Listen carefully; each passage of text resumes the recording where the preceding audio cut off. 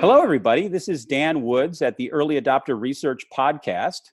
And I'm going to be talking today with Eric Yuan, the CEO and founder of Zoom, the video conferencing company that has experienced tremendously rapid growth.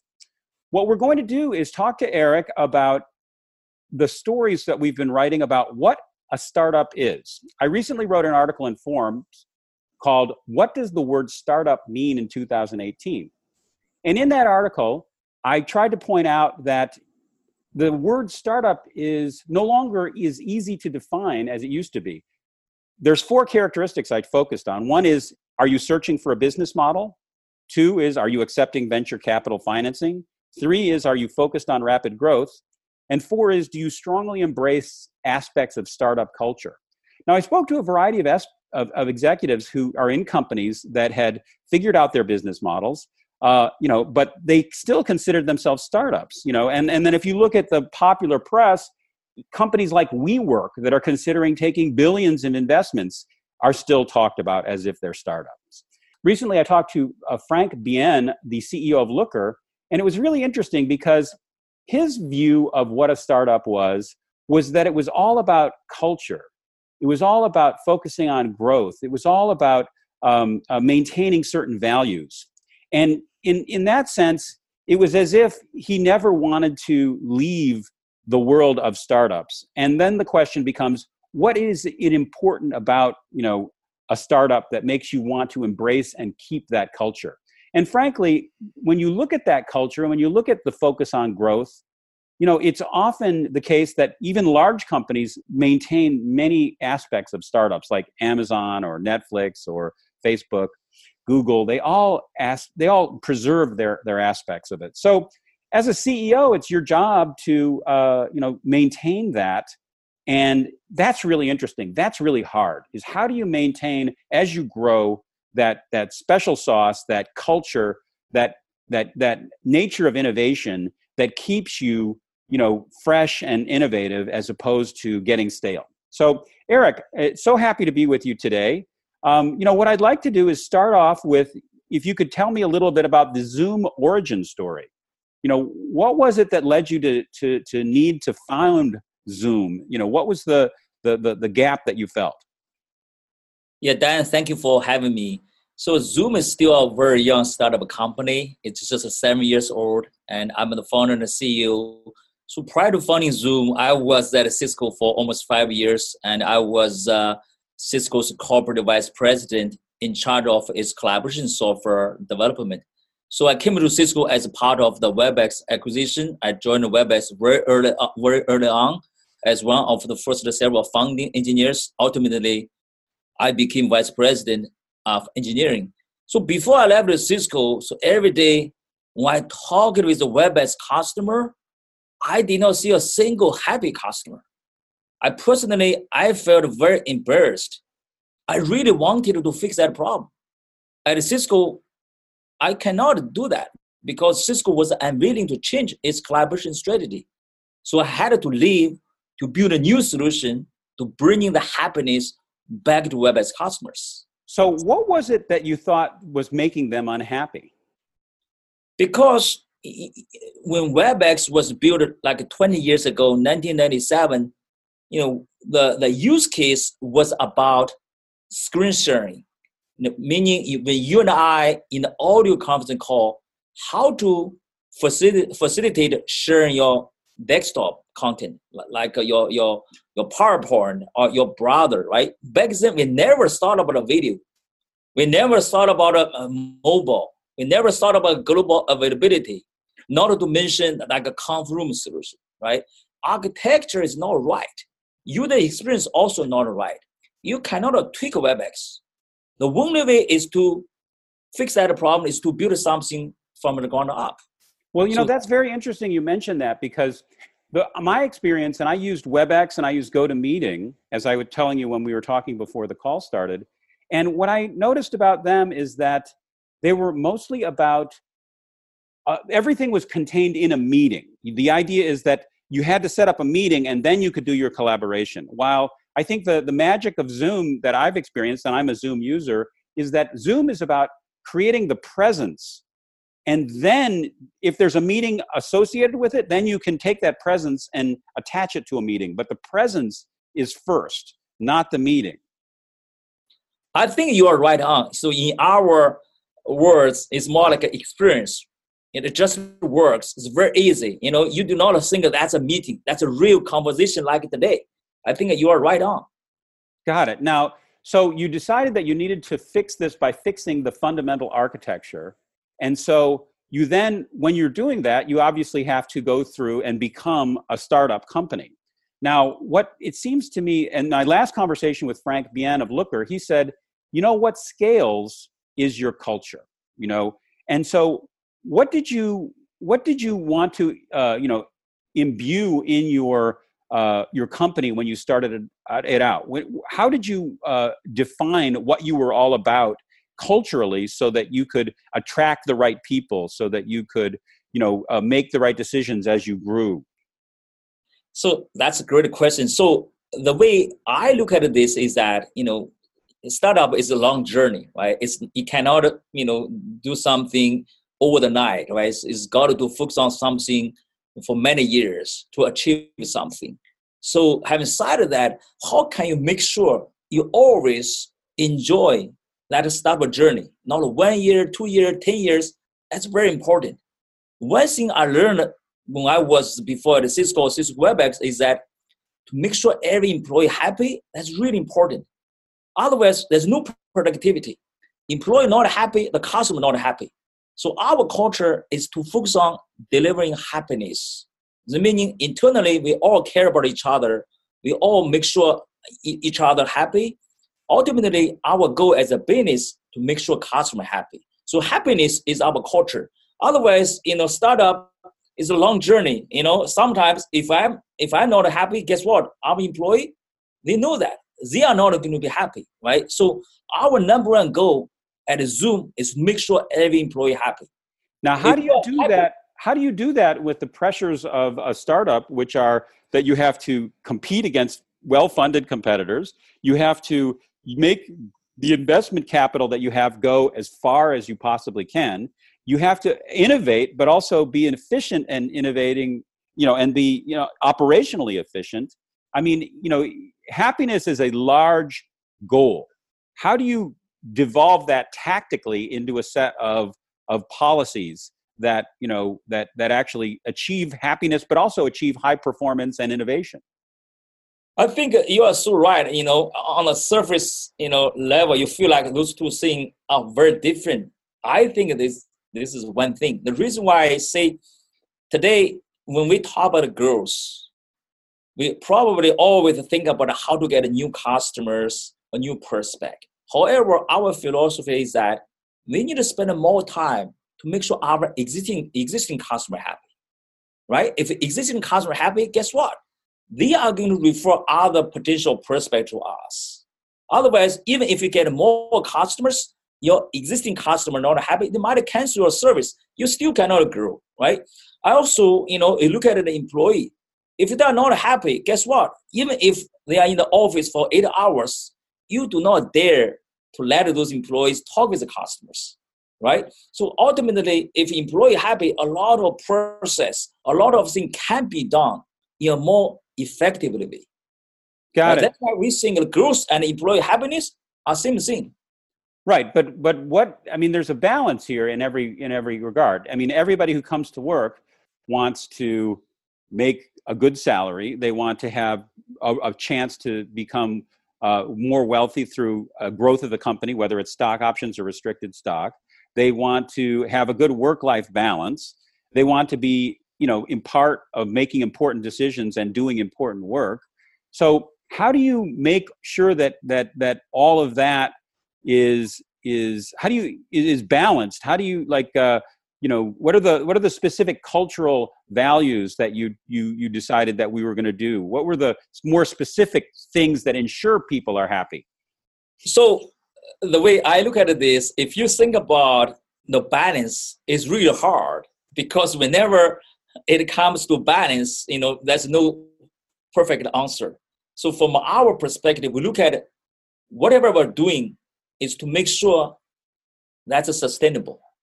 So meaning, even if you see you make a lot of money, is that sustainable? Will that make you very happy in the long run or not, right? So that's why when we talk about the business, when we talk about happiness, we tell employees, most important thing every day when you come to the office is make sure, ask yourself a question. Are you happy or not?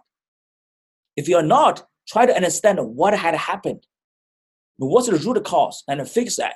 If you are happy, everything else will follow because company will grow, right? The stock price will be up. We have more revenue. Other employees, your teammates also be happy. And also they will make you happy as well. So that's why happiness is sustainable. Right. And so in my previous writing, I've talked about the way you defined a startup. And so one way you define a startup is a company that's searching for a business model. No, you're beyond that. You've found your business model. The next level is, are you accepting venture capital financing? And you are accepting venture capital financing, and perhaps will even accept more in the future. And then the next is, are you focused on rapid growth? And I think the answer there is yes. Then finally, do you have aspects of startup culture? So let's talk about your focus on growth and your focus on startup culture. There's so many different ways of being a startup. There's some companies are very focused on metrics and they want to do it whatever makes their metrics work. You talk about happiness as a value, but then how does that evolve into a style? Like, does that mean that you want to make sure that everybody only works 50 hours a week, 40 hours a week? Does it mean that you give everybody lunch? I mean, does it mean that, like at the Looker meeting, he talked about how they wanted to share the love of Looker, with the clients, and show the clients that they really love them, and also show the employees that they did. They also had the idea of a kitchen table where you could come and ask questions, and everybody's around the kitchen table sharing and understanding each other. What are the kind of specific practices that you have at Zoom to help you keep the happiness? Yeah, for sure. We offer the free lunch as well, Monday to Thursday, right? Friday, we can go outside hang out for the lunch. And also we like employees to keep learning. That's why they can buy any books. We reimburse all the books, not only for themselves, but also if they buy a book for the family, we always reimburse, right? We also have every 2 weeks, have an all hands meeting.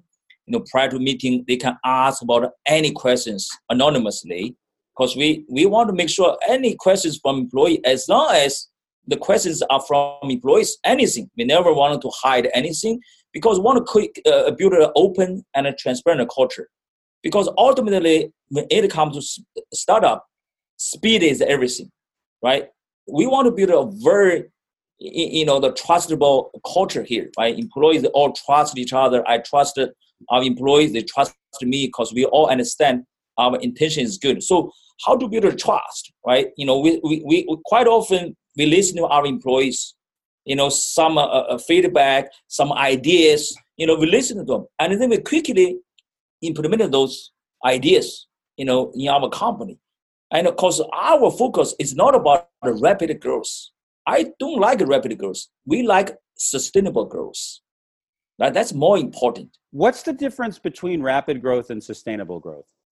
Rapid growth meaning you just look at a number, right?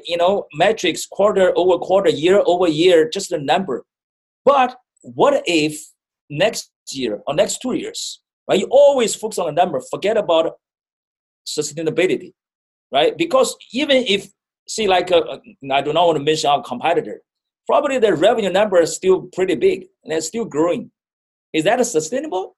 It's not, because the product does not work very well. Employee not happy.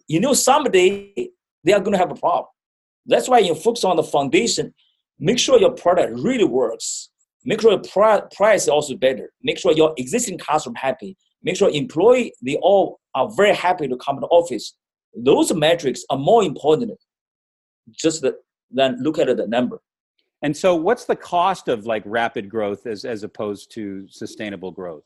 What's a good example? Can you think of any company that famously pursued rapid growth and then was not able to sustain it? Yeah, I'll give you one example. So like, a long time ago, right? Look at the social networking, like company like a Friendster, right? Suppose they're the first social networking company, even way before Facebook. Suppose they should be today's Facebook. They are, grows very well. So many new users.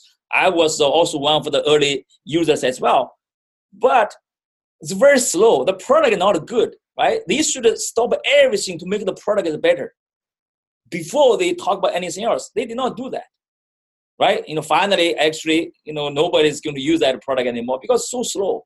They did not fix that problem. Even if you have so many users, but the product does not work very well. That's not sustainable, right? That's a good example.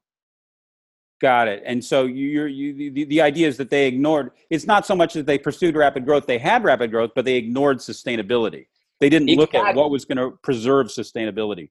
So what are the things that you've done at Zoom to preserve sustainability of your growth? So first of all, when it comes to growth, we not only look at a number, but the most important thing is make sure I ask the question for anything we're looking at, either the revenue number or NPS score or any survey, right? So make sure we got to ask the question, is that sustainable or not? So meaning, even if your number is good, your customer like it, we want to make sure, what if next year, what if next quarter, do you still can achieve that same success or not, right? I'll give you one example, like the product. The customer like our product today, better than any other competitors. But we cannot just stop here. We always say, what if competitor, they catch up with the same product? Can we still survive, right? What's the other cool things in the pipeline? You got to be very paranoid. When you are paranoid enough, quite often, whatever you're doing is sustainable. Got it. So you have to be suspicious of your success and looking out for threats. Very true. Got it. Now, do you find that the way that you train your managers has developed into a methodology? Because I just recently looked at the leadership, definition of Amazon, and they have a bunch of characteristics that explain what leaders do. And it's all about taking responsibility, about solving the deeper problem, thinking in the long term, being somebody who is getting the job done. And how would you describe the kind of leadership principles at Zoom? I think two things, from our perspective, very important. First of all, Zoom has a company value, just one word, care. So meaning care about the community, care about the customer, care about the company, care about the teammates, and care about ourselves. I want to make sure all the employees here, not only leaders, but every employee, they got to follow the company value. That's the most important thing. That's number one thing. Number two, for our leaders, manager here, I really want them every day, every weekday, at least spend 5 to 10 minutes and put that into the calendar to think, always think, if you start over today, what can they do differently, right? And also every day spend some time, really think about the business, think about what can go wrong, what works, what does not work. As long as every leaders, they start thinking every day, I would say everything else relatively easy. They are very smart, right? They can fix all the problems. The problem is quite often they're too busy. They did not take a step back to think. I think that those two things are very important for us. Now, I recently have started working on a project with an incubator where they were talking about how to repurpose the general Scrum methodology as a general innovation methodology. And so, in a startup, you said you want to have fast cycles, which is great. But then you obviously, when you have fast cycles, you want to be able to deliver product quickly, and then you have fast delivery cycles, not just, cycles of development. And then when you have that, you also have to think big. And so you have a backlog in the Scrum methodology of things that you're going to do immediately, which are usually smaller tasks, then things that are lower down, which are bigger tasks. And eventually, as they get close to the top, they become, broken down into smaller tasks. How do you run, innovation so that you can that in a product that must have 5 or 6 major engineering components, how do you organize that rapid innovation inside of each of the components, but then across all of the components as well, so that you can maintain that rapid cycle? Do you use Scrum? Do you use your own kind of specialized agile methodology? What is your approach to that? Yeah, we follow the standard. I do not think there's any new process, right? To come up with a new innovation, the model, right, to develop your product. But ultimately, I think for every engineers, right, whenever they write a code, we also want to make sure the code is sustainable. So quite often, they work very hard, write some code, build a feature, but guess what? Several months later, they need to rewrite that code. Because either the architecture not right or they misunderstand the use case. We want to make sure every code engineer they are writing, the code will be there in the next several years. So that's really important. Otherwise, quite often you see the team very busy. Guess what? They are trying to fix all the bugs. They're trying to refactor the code, or try to optimize, fix the security issues. That's too late. On day one, they need to make sure the code is clean. Make sure, they do not need to spend the time to always, go back to fix all the issues. That's the number one important thing. So number two, when you try to build some innovative features, sometimes you really want to hurry up to add the features. I would say take a step back. Really ask about the question, is this the feature? The customers, they all needed that. They all needed that not only this year, but also next year. Quite often, when you talk to customers, they not only share the problem with you, but also share the solution with you. If you take that solution, you might fix the wrong problems. That's why, to start with, we got to be a little bit slow to really understand why we need that feature. Until we get all the signals, yes, we have to build that feature, and then we go full speed. If you focus on those two things, quite often, I think your productivity is pretty healthy. So you're saying that you're really focused on long-term quality of the code and long-term quality of your product management decisions. So it sounds like that the most powerful person at Zoom would be the product management team, who is trying to understand, are we ready? Are we ready? Are we ready? We now have enough signals. We're ready. We're going to do this. I mean, do you have a very strong product management team? We do have a very strong PM team, but I would say that's not the most powerful people. I do not think that's from product manager. Got from engineers who are going to write the code. They need to make sure the code is solid. They need to make sure they really understand why they have to write a code to deliver that feature. Those engineers are very, very important. If they don't understand, they don't write any code. I see. So you're saying that the engineers, they have to have a deep feature level user experience understanding before they start writing the code. And so it's a conversation. The product managers say we're ready to go on these features, but then the engineers have to absorb them and really understand them in order for you really to do it. Absolutely. They need to understand what's the problem they're trying to solve. Why you need to build this feature? If you do not understand the problem, just blindly follow the PM, very often the code is not good. It's not sustainable. They needed to take some time to refactor the code to support other features. It's not flexible. And so you're saying essentially that your engineers must have to have a very strong product management understanding in order to do their jobs. They can't just write code. They have to understand the product. Very true. Very, very true. Yes. Now, the other things you mentioned, writing code that is good for the long term, that is secure, that is, doesn't have to be refactored. Now, this is an art. I don't see how you could implement a methodology that would say, okay, our methodology will prevent refactoring. How do you? This is all about quality and thinking big and design and having a deep understanding that is rigorously challenged. Do you have a methodology, or is that more of a cultural thing? So back to your earlier question, you asked about what's the difference between the rapid growth and the sustainable growth. This is another example, right? So quite often, you know you are going to build a feature. That's two ways. One way is just to quickly have that feature. 1 week, I'll have this feature. I can ship it to customer, I let the customer test, and then I can release that. But guess what?